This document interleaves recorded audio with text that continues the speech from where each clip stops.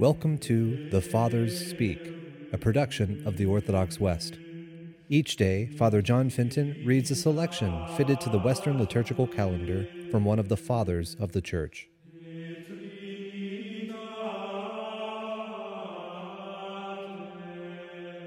From a sermon by our Father among the Saints, Maximus of Turin. Rightly is the Lord compared to leaven, who, since he appeared in the likeness of man, is become small in his lowliness, insignificant in his mortal weakness, yet within possesses such a power of wisdom that the whole world itself could scarcely contain all that he has taught, and who, since he began to diffuse himself throughout the world by the power of his divinity, immediately drew into his own substance men of every race, that he might lay on all the yoke of his Holy Spirit, that is, that all Christians may become even as Christ is.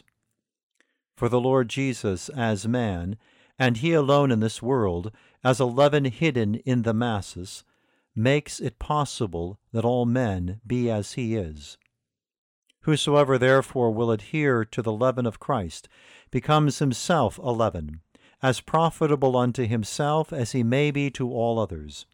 without fear for his own salvation, and a sure means of gaining others.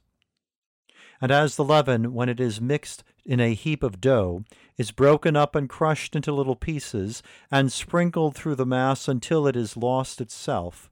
so that it may bind together the scattered multitude of the grains of flour by its vigor, reducing to a solid mass what was inert and powerless when it was but a powder, making this unity a potent whole of what had seemed before unprofitable, so the Lord Jesus Christ, since he is the leaven of the whole world, was broken by manifold torments, was wounded and pierced, and his sap, which is his precious blood, was poured out for our salvation, so that mingling with him all mankind would be made into one body, they who before his passion were prostrate and divided. So as to a leaven we cling to him, we who before were but dust of the Gentiles. We, I repeat, who before lay wholly scattered and broken in pieces, have by the power of his passion been kneaded into the body of Christ. As the blessed apostle says, we are members of his body, of his flesh, and of his bones.